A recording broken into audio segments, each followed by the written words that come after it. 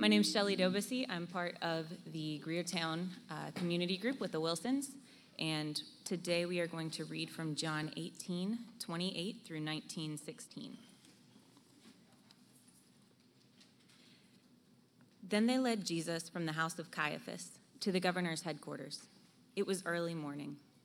They themselves did not enter the governor's headquarters, so that they would not be defiled, but could eat the Passover. So Pilate went outside to them and said, "What accusation do you bring against this man?"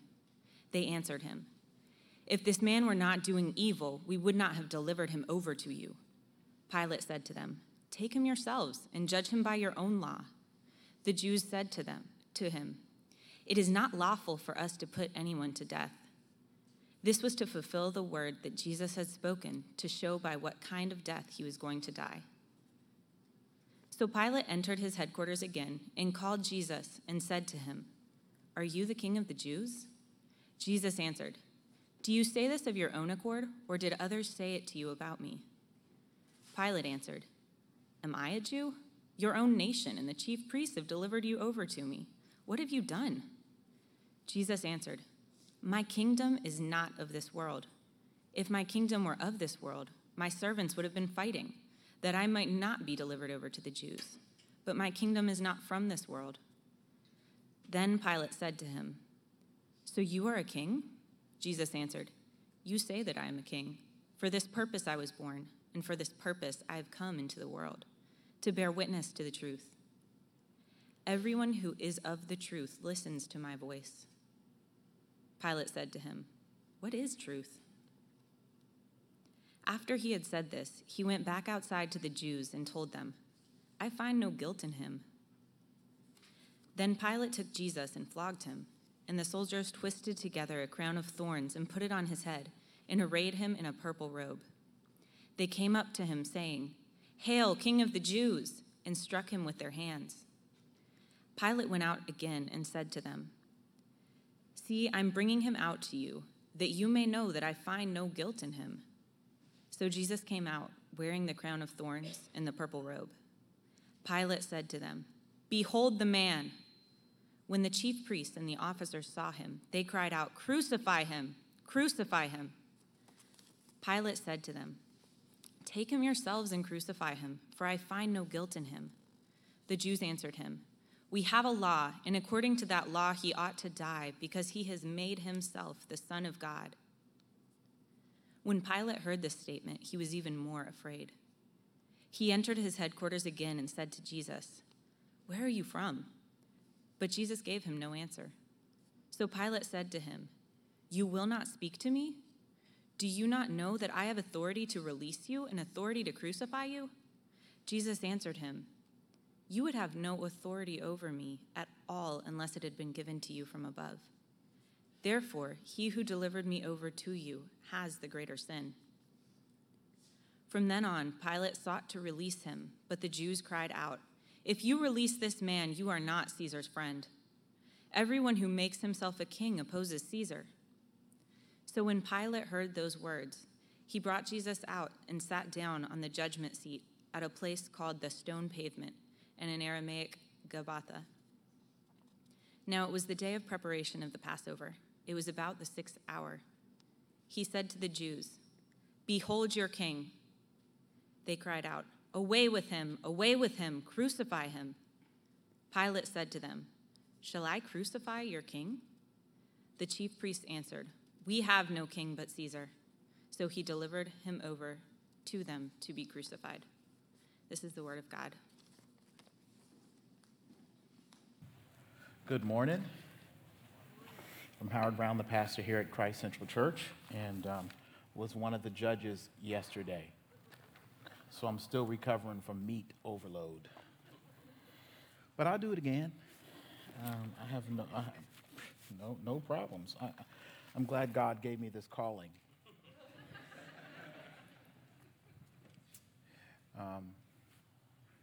So I had Shelley not read all the verses, but we will be looking at the Luke passage.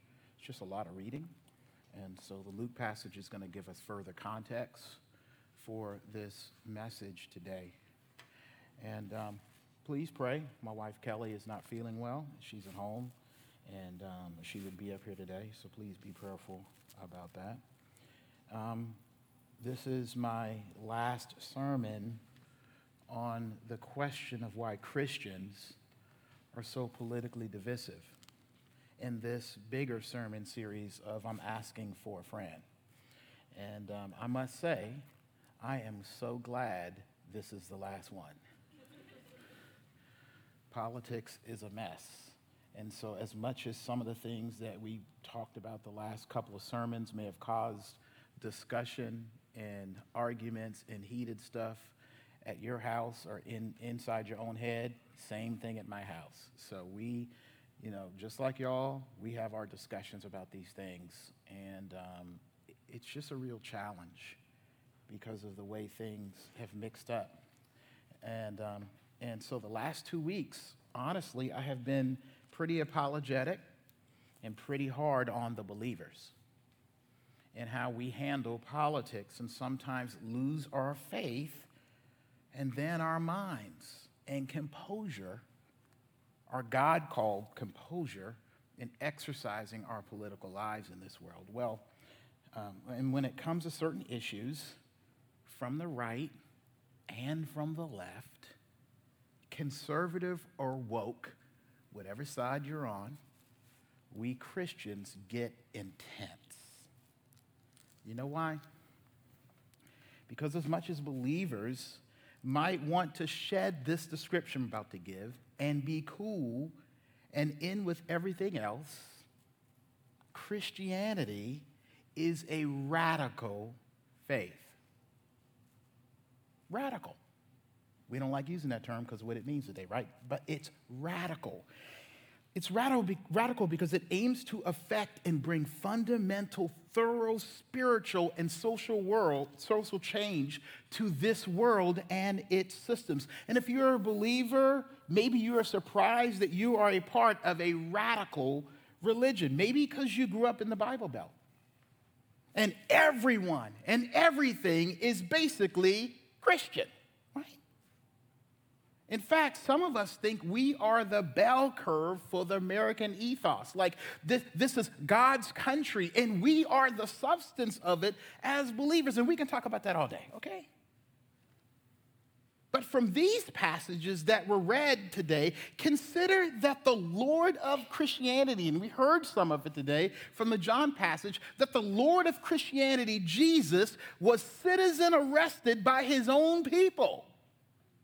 Like he was a public enemy number one, and then turned over to the local authorities for questioning, suffered police brutality, and then died like a capital punishment deserving criminal. That's your Lord, Christians. And if Christians are followers of that claiming to be God, tragic hero, and doing politics, things are going to be messy. Because the two things I want you to see from Jesus' story and how he was treated 2,000 years ago. Two things. Christians, I'm going to let, if you're not a Christian today, I'm going to let you in on the family secret, okay? Some of it. Christians are seeking God's purposes in this world. Seeking God's purposes in this world. But Christians represent a kingdom that is not of this world. Those are the two things we're going to look at. So we have a lot of scripture today, but it was important that you get immersed, if you will, into the story. But Jesus has, up to this point in the Gospels, this last week of his life, been on the backwoods circuit, right? Hitting various towns and cities in the Jewish state of the Roman Empire, and things get tense when he turns his ministry towards the capital city, the religious and political stronghold of the Jewish state, Jerusalem. He was entering, if you didn't know, where the political and religious knot tied between the Romans and the Jews. And to help you see the big picture, Jesus was arrested by order of the Jewish authorities, mainly Pharisees, religious leaders, who made up a council that was like their version of a House of Representatives or a local city council, who in turn then bring Jesus to the governor, Pilate, who is over the region that includes the Jewish state, among others. And then Pilate is like, y'all, you local leaders have jumped the step. I will send Jesus, this guy, back down to Herod, who's the political figurehead of the Jewish state, and then he gets sent back to Pilate because this thing, Herod says, is beyond his powers. Indeed, then Jesus gets put on the ballot, if you will, before the local leaders. And the Jews vote like a democracy to have him crucified. And Pilate can make the capital punishment decisions that the Jews couldn't and refused to, and the king wouldn't. And Pilate could not let this Jewish state get stirred up on one hand, and by all means, he could not let word of this issue being something he couldn't handle get all the way up to the Roman Emperor Caesar. Here's what is interesting about Jesus, and from then on, Christianity. And in this case, as it applies to politics for the sake of this sermon, Jesus doesn't go around the political juggernaut, right? He doesn't go around it in accomplishing the purposes and missions of God. He gives himself and lets himself be carried along by it and through it and in it. No, Jesus never ran or intended to run for high priest or for king or for governor, but he let those leaders and their politics run for him and his goals and purposes. Look at what he tells Pilate and then his followers after his resurrection. That's in a Luke passage, and we'll look at that, from the dead. Those followers who have now scattered and are hiding after his being crucified. Look at the John passage again in chapter 18. Look at verses 24, what it says here. It says here, Jesus answered him.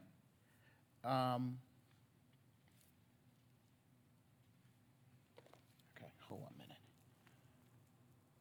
Nope. In the wrong passage. Please excuse me for a minute. Okay. Verse 31, rather. Sorry about that. Jesus answered Pilate, do you say this of your own accord, or did others say it to you about me? When he asked him, are you the king of the Jews? Then Pilate answered, am I a Jew? Your own nation and the chief priests have delivered you over to me. What have you done? Jesus answered him this way.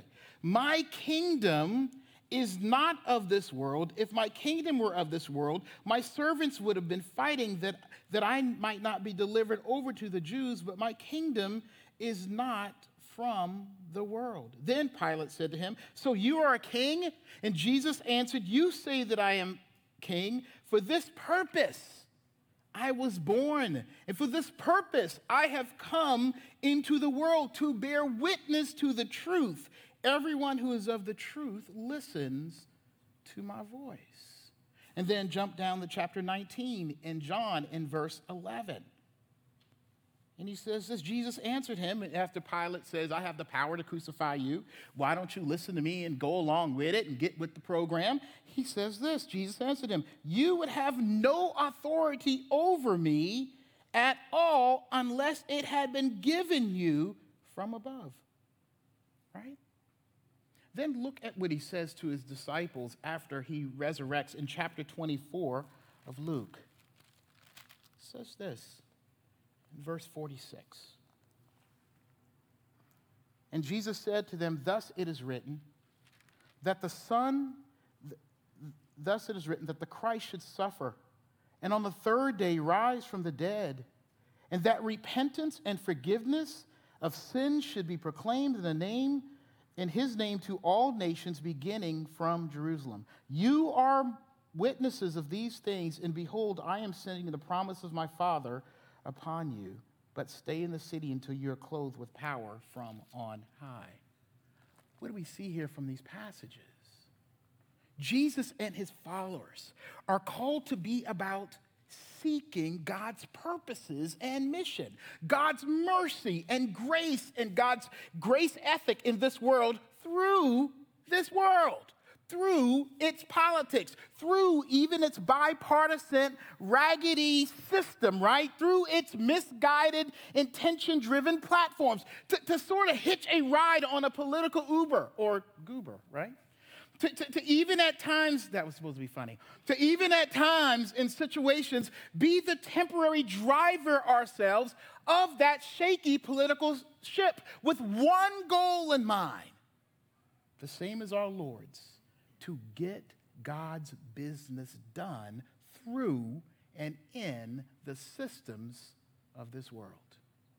When we look at the Bible, it says, what the Bible says about world leaders, it is clear that God holds the government, the world's, the secular government, accountable to uphold God's purposes. And what does that mean? Because we all know politics can be corrupt. God is saying the governments are good enough to use for my purposes, to ride for my purposes, to have his purposes carried along and then sovereignly manipulated by God's hands. Here's a good way to think about government and God's purposes. God lets the precious cargo of his mission and purposes and desires, stuff that is good to him, but good for our communities and for justice and mercy in our neighborhoods. He lets it, if you will, sail on the ships of politics and governments who are driving things. But here's the thing we need to remember. God controls the oceans and the currents and the water and the tides and the storms and the sea creatures who can swallow up the whole ship to bring his cargo to where he wants it to go when he wants it. I was reading an article about how this ship was found at the bottom of the ocean recently. Sailed out, I think in the 1800s, carrying gold for a European king from America, and it was sunk by a storm.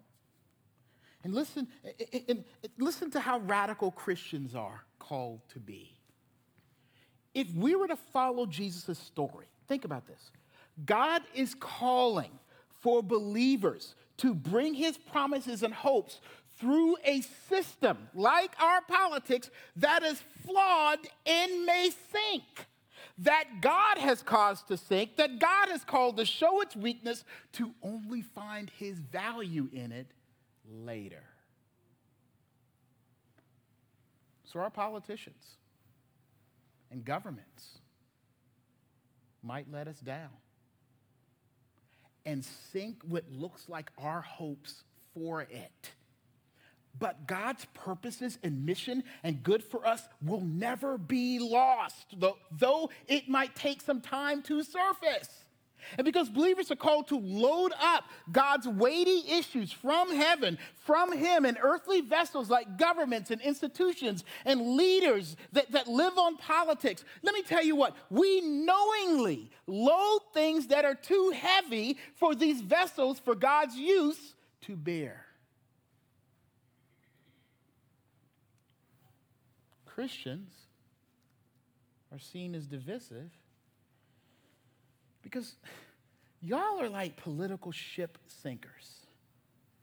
You're too much, too extra, too heavy for most political powers and platforms. Look at what happens with Jesus here in chapter 18 in John again. Look what it says.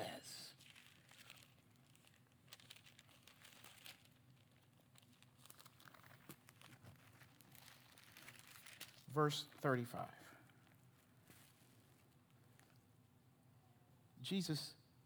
Pilate answered him, am I a Jew? Your own nation and the chief priests have delivered you over to me. What have you done? Jesus answered, my kingdom is not of this world. If my kingdom were of this world, my servants would have been fighting, that I might not be delivered over to the Jews. But my kingdom is not from the world. Then Pilate said to him, so you are a king? Jesus answered, you say that I am a king. For this purpose I was born, and for this purpose I have come into this world, to bear witness to the truth. Everyone who is of the truth listens to my voice. Pilate says to him, what is truth? Pilate is concerned about his political ship being sunk by or overwhelmed by riots or insurrection. He is overcome, if you will. He's twisted and bent and corrupted by being unable to handle Jesus' truth and God's purposes. This has gotten overused, but Pilate, as well as the politics of the world, truly can't handle God's truth. And God's truth, Christians lobbying and loading for God's good and grace to come and be manifest in this world. Do you know what the word glory means in Hebrew, kavod? It means heavy. It means God's weight.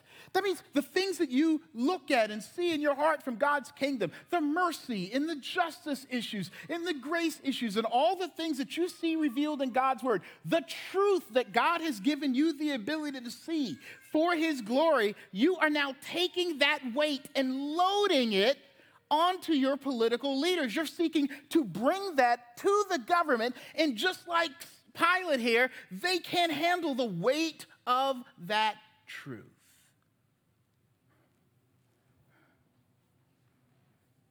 It's too much.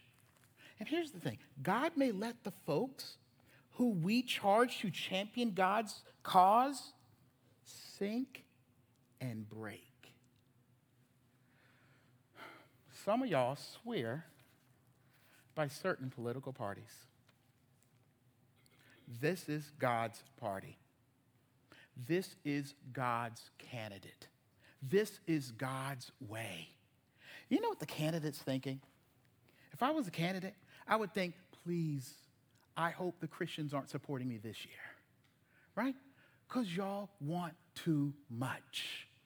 In fact, sometimes I think you don't want enough, right? You don't want enough of what God would bring. And so here's the candidate. They have to worry, like Pilate does, about the crowds, about the masses, about the vote, about their party, Republican and Democratic Party. They got to think about the party line. And here come Christians. We want God's kingdom brought. They can't handle it. You are annoying.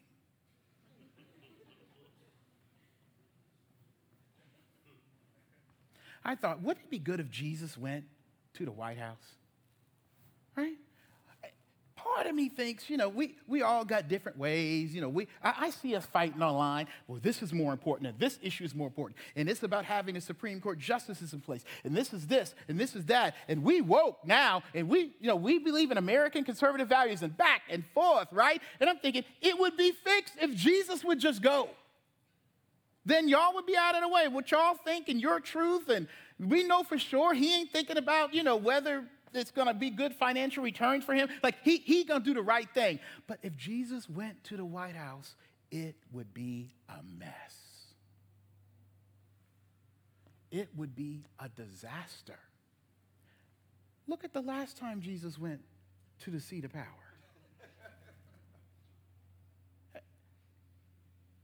He came out a criminal. He came out a nuisance. He came out public enemy number one. I know y'all don't want to hear this. But if Jesus went to the White House, there would be a media circus about how some crazy guy came talking about he's the Son of God, right? Who spoke the truth. And he would get rejected. He would get kicked out. He would get arrested. He would be put in jail.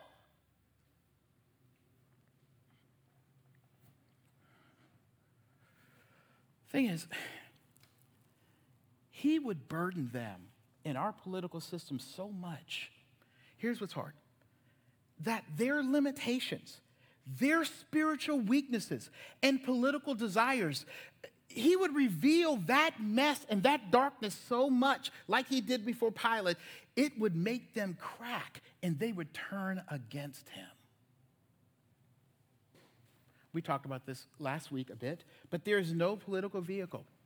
And I told y'all this, whether it's a donkey or an elephant, right?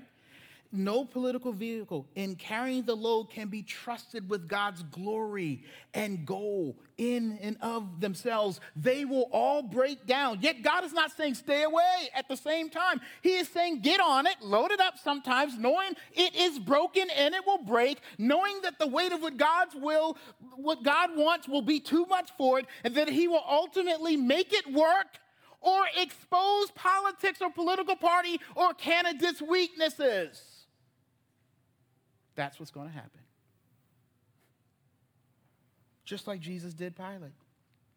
And his ability to stand up against the Jews, because he's afraid of the masses. He's afraid of the popular vote. And they will make him look bad to Caesar, and he will lose his position. And so he crucifies Jesus basically against the merits of Roman law and what appears to be his own personal feelings about the thing. Jesus and his mission and goals are hard and impossible for his man politics to handle.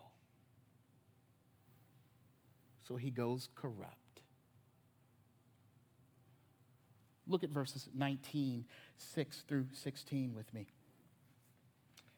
When the chief priests and the officers saw Jesus, they cried out, "Crucify him, crucify him." Pilate said to them, "Take him yourselves and crucify him, for I find no guilt in him." The Jews answered him, "We have a law, and according to that law, he ought to die because he's made himself the Son of God." When Pilate heard this statement, he was even more afraid. He entered his headquarters again and said to Jesus, "Where are you from?" But Jesus gave no answer.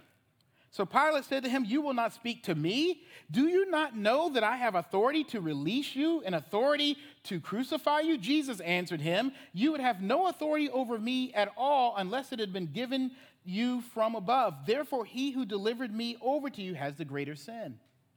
From then on, Pilate sought to release him, but the Jews cried out. Hear this, here's the political piece. "If you release this man, you are not Caesar's friend. Everyone who makes himself a king opposes Caesar." So when Pilate heard these words, he brought Jesus out and sat down on the judgment seat at a place called the Stone Pavement in Aramaic, Gabbatha. Now it was the day of preparation of the Passover. It was about the 6th hour. He said to the Jews, "Behold your king." They cried out, "Away with him! Away with him! Crucify him!"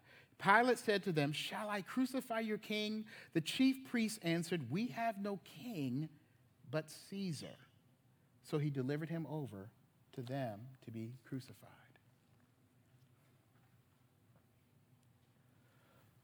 Christians and Christianity are radical because it is called design to get on that boat, to get into the government, to get into the systems of this world, to overload, to complicate the world system with God's kingdom purpose, to get involved as much as possible in the political role as citizens, and then watch it sail or sink. And that looks divisive to the world because we are called to demand and force a response, demand and force our leader to squat and push the weight God has called us to be and bring into this world from the conservative and liberal ends of God's kingdom. Truth be told, Christians are not liked in the political arena because their demands for God's glory and purposes does exactly what Jesus does in this passage. It exposes their weaknesses. It exposes their real motivations and darkness of their heart. So any political leader, especially in the crunch of our two-party system like we have, sort of like Pilate was in between, the goal is to mollify, right? It's to control, it's to corral, it's to calm people with false promises and making Christians believe what? That they are the political party and candidate for God and God's party, and Christians should vote for me and be with me, and the whole goal is to stop the system from putting them out. See, Pilate and Herod had one goal: to not let a rebellion and an angry tax base happen in Judea. Like what Jesus says here, though Christianity seeks the purposes of God in this world, Christianity is about a kingdom not of this world, which means its followers are rebels in this world. A couple things I want you to see here. Jesus claims to have a kingdom and does not deny he is a king. And he could be a madman just at that. But he then comes back and one-ups the thing by telling Pilate this in verse 10. Look at this. He says, so Pilate said to him, you will not speak to me? Do you not know that I have authority to release you and authority to crucify you? Jesus answered him, you would have no authority over me at all unless it had been given you from above. Therefore, he who delivered me over to you has greater sin. Jesus saying that the kingdom that he is king of might be in your earthly jurisdiction, but it is more than you at the same time. So don't get it twisted. My being here before you doesn't mean that my kingdom and my kingship is revoked or subpar to yours. In fact, the folks who did this will be held accountable, and you will too. And then look what he says in Luke 23rd chapter. And we didn't read this one, so I want you to see it. Luke 23, verses 27 through 31. This is when he's being crucified. And there followed him a great multitude of people and of women who were mourning and lamenting him. But turning to them, Jesus said this, daughters of Jerusalem, do not weep for me, but weep for yourselves and for your children. For behold, the days are coming when they will say, blessed are the barren and the wombs that never bore, and hearts and the breasts that never nursed. Then they will begin to say to the mountains, fall on us, and to the hills, cover us. For if they do these things when the wood is green, what will happen when it is dry? And then think closely what Jesus says here if we turn back to our John passage in chapter 18. Look at what he says here. Verse 36. My kingdom is not of this world. If my kingdom were of this world, my servants would have been fighting, that I might not be delivered over to the Jews. But my kingdom is not from the world. Jesus saying, I got people, right? Jesus got not just this paralleled, integrated government movement where people are called to be in the system. He's saying, I have a kingdom that runs perpendicular to the world, that doesn't just go along with things, but that rebels and refuses and refutes falsehood and injustice with truth and justice. That means Christians are divisive because by their nature of following Jesus, as a subset of their rebirth in Jesus, born-again Christians are rebels in this world. So don't let their riding the ship and working in the systems of the world fool you into thinking they're anything but rebels with a cause. And that cause is the glory of their king and his kingdom. This is where you might feel sometimes the Christian arrogance, because as much as Christians might be Americans in this country, they believe they have a higher citizenship and loyalty to Jesus, their king, and God's kingdom, which means they are radical refugees and spiritual immigrants, all mixed in and integrated into earthly countries and citizenships. There to fight the power, right? Not as political soldiers, but as Jesus calls them, servants of his, serving in this world. And it was that misunderstanding and fear of Jesus having rebels and insurrectionists in Rome that ultimately was the evidence needed to send him to his death. They got the rebellious language of Christianity right because it is a rebellious faith. It's sad that most of us believers are lulled to sleep and afraid of missing our piece of the American dream. But it's almost like, I begin to think about what it's like. It's almost like one of those kind of espionage or sci-fi movies where the cell, right, or undercover double agent gets activated, and the person who you thought was just a soccer bomb is some kind of high-level agent. Well, surprise, the reason Christians are so creepy It's because there's something about us that's true.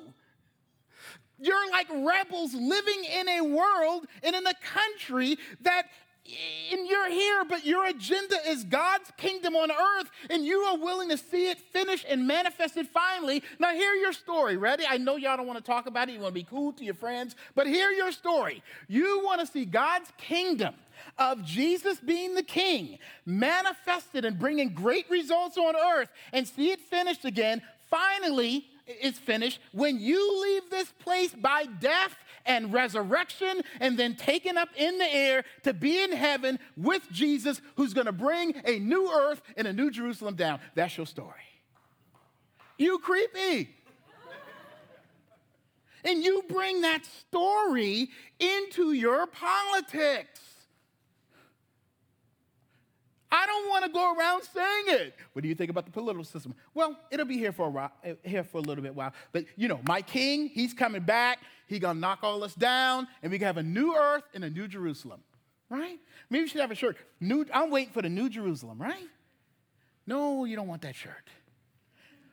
But the irony is, God's saying that may be true, but you stay here and work within these systems, kind of like subversively working in these systems. I'm going to get arrested after saying all these. Subversively, we're working in these systems until Jesus comes back and the cell is like activated, right?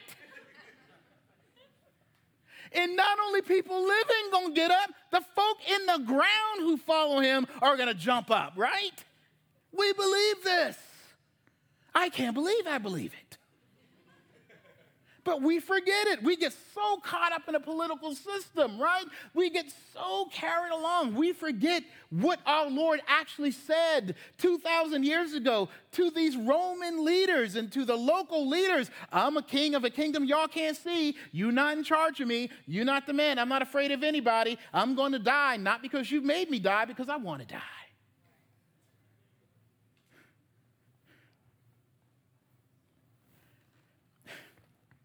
You know what Christians believe? That our politics and our participation in politics, in these worldly things, are just a means to an end. They're just building blocks. Do we really care? Like, ultimately, just ask yourself, ultimately, do you really care, like, what the name of the political party is? Like, if this country is not going to last forever. I've said this before. Y'all don't believe that? God's kingdom is eternal. This America is not ultimately God's country. It's God's country ultimately as he manipulates it for its purpose, and part of that purpose may be that it ends one day. No way. No. Because, when Jesus came through Rome, the Roman Empire, it still exists, right? No, it doesn't. But Rome, it was Christian. It was all Christian, and it spread Christianity all over the world. It was God's country. He was done with it at some point, right? Why do we think we're here to stay? Part of the issue is that we get confused, and you need to be more creepy, Christians, is because you actually think or have been confused into thinking that the basis of our country is God's kingdom, that it rides on the same rail, and it doesn't. And so we act real surprised. What? They rejected God's stuff? Why are you surprised? But I thought this party was for us. Man, to win the election, they don't care about y'all's issues. They don't. It's not the same kingdom. This country probably will not last forever or not be the same way it's always been. We're this world power. We're bringing great God's version of democracy and capitalism to the world. What? Huh? Really? Maybe God's using it to bring some good stuff, but it's not God's kingdom. Christians, deep down, you believe that. You believe you're looking beyond America as you work in this country, right? It's that dual citizenship that's real crazy to try to explain to people. But Jesus made y'all crazy because he came in your heart and he changed your mind, right? He says, Pilate's like, tell me the truth. And Jesus says, I've come in the world to give the truth, and those who are mine hear the truth. Right? You hear it if you're a believer. And so while the world's hearing, we want our country to be this, and we want our country to do that, and we want to be this world power and this, you're hearing it, but then there's this other voice, let's call it the Holy Spirit, coming to you, and you're looking at Scripture, and it's saying, no, we're looking beyond that.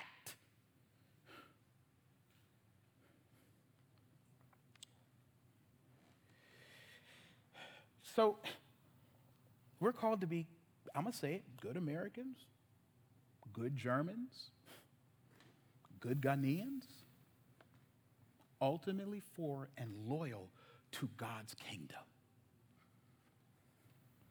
So it makes sense. Like some of the prejudice and racism against immigrant populations, especially those that we caricature and stereotype as terrorists, though Americans have terrorized more Americans than any foreign terrorist group ever has. But Christians, once they open their mouths, like Jesus did, and talk about the gospel, should come across kind of strange to those who don't believe. I was thinking about Superman for some reason, for you DC comic fans.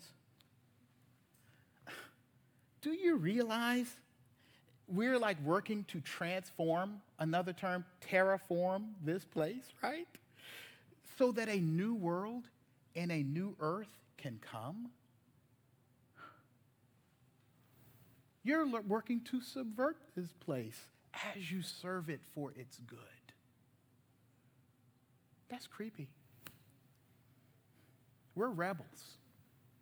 Christ has called us to be a rebel nation within many nations. Rebel sects in schools and politics and medicine and arts and science and food and entertainment. We have not only built, enjoy, and patronized many of the systems of the world, but we have come full circle and now consider those who infiltrate those very same systems and go in and say no or yes or stop or more or too much, who ride and die for Christ, who are ready to be that one person or two people who say yes or no when given the opportunity, who may stay quiet and hold their tongue and not get into an argument for love's sake or blow the whistle, who may save a company or be instrumental in bringing it down because they're ultimately loving to all but only loyal to Christ Jesus.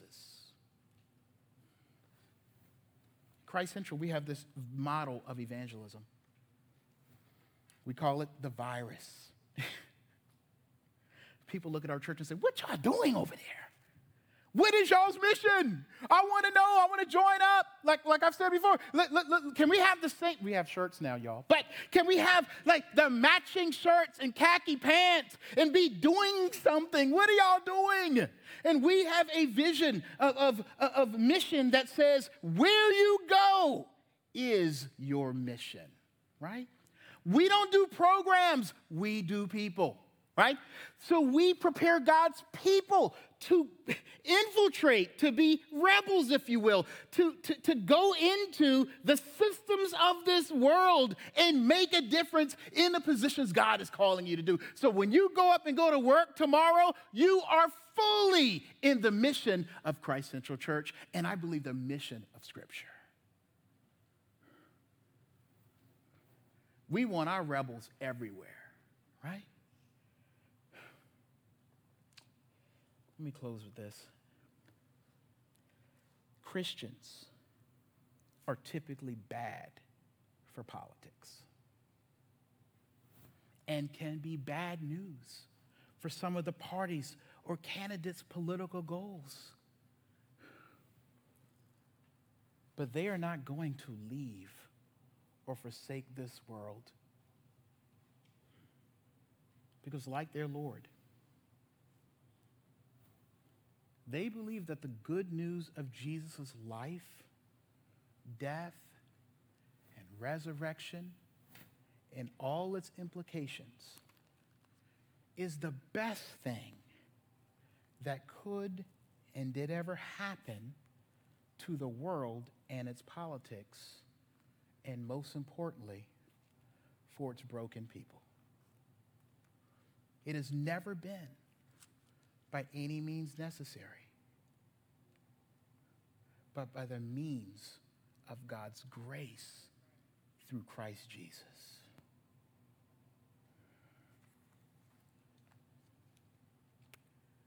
It's going to be hard because at some point, I've said this at the last couple sermons, at some point you're going to have to tell the story.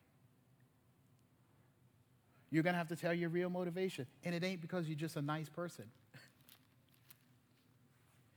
It's because God is seeking to redeem this world for his kingdom. And I'm here to tell y'all, no political party or candidate or leader or platform, right, is worth you riding and dying for. Right? But you ride, you go, you work because you're in the kingdom. The gospel is worth riding and dying for. I don't know why we're fighting each other. Well, we know why. Because the political parties and systems of the world cannot handle God's kingdom truth and goals. Let's pray. Heavenly Father, thank you so much.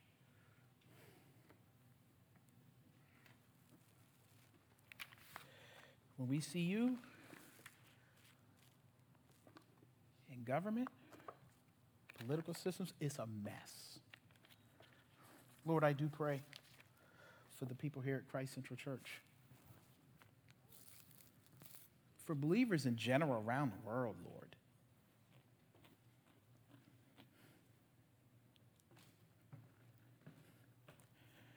Help us not be hindered or afraid or paralyzed by being a part of your kingdom.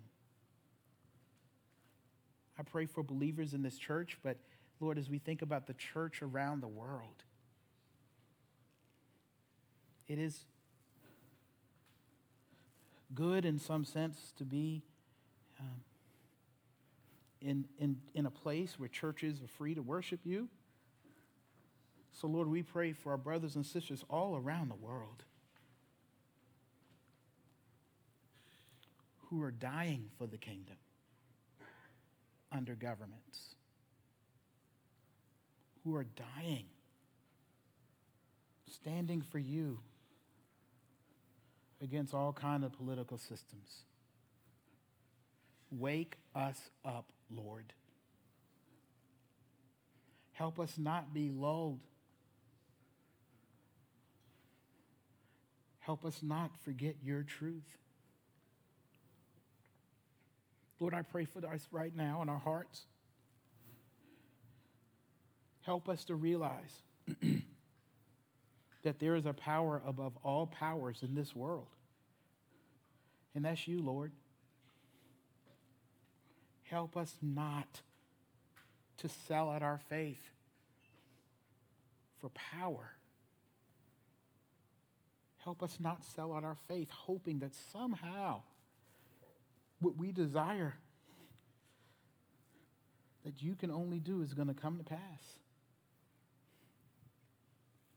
Lord, I pray that you restore the heart of redemptive rebels.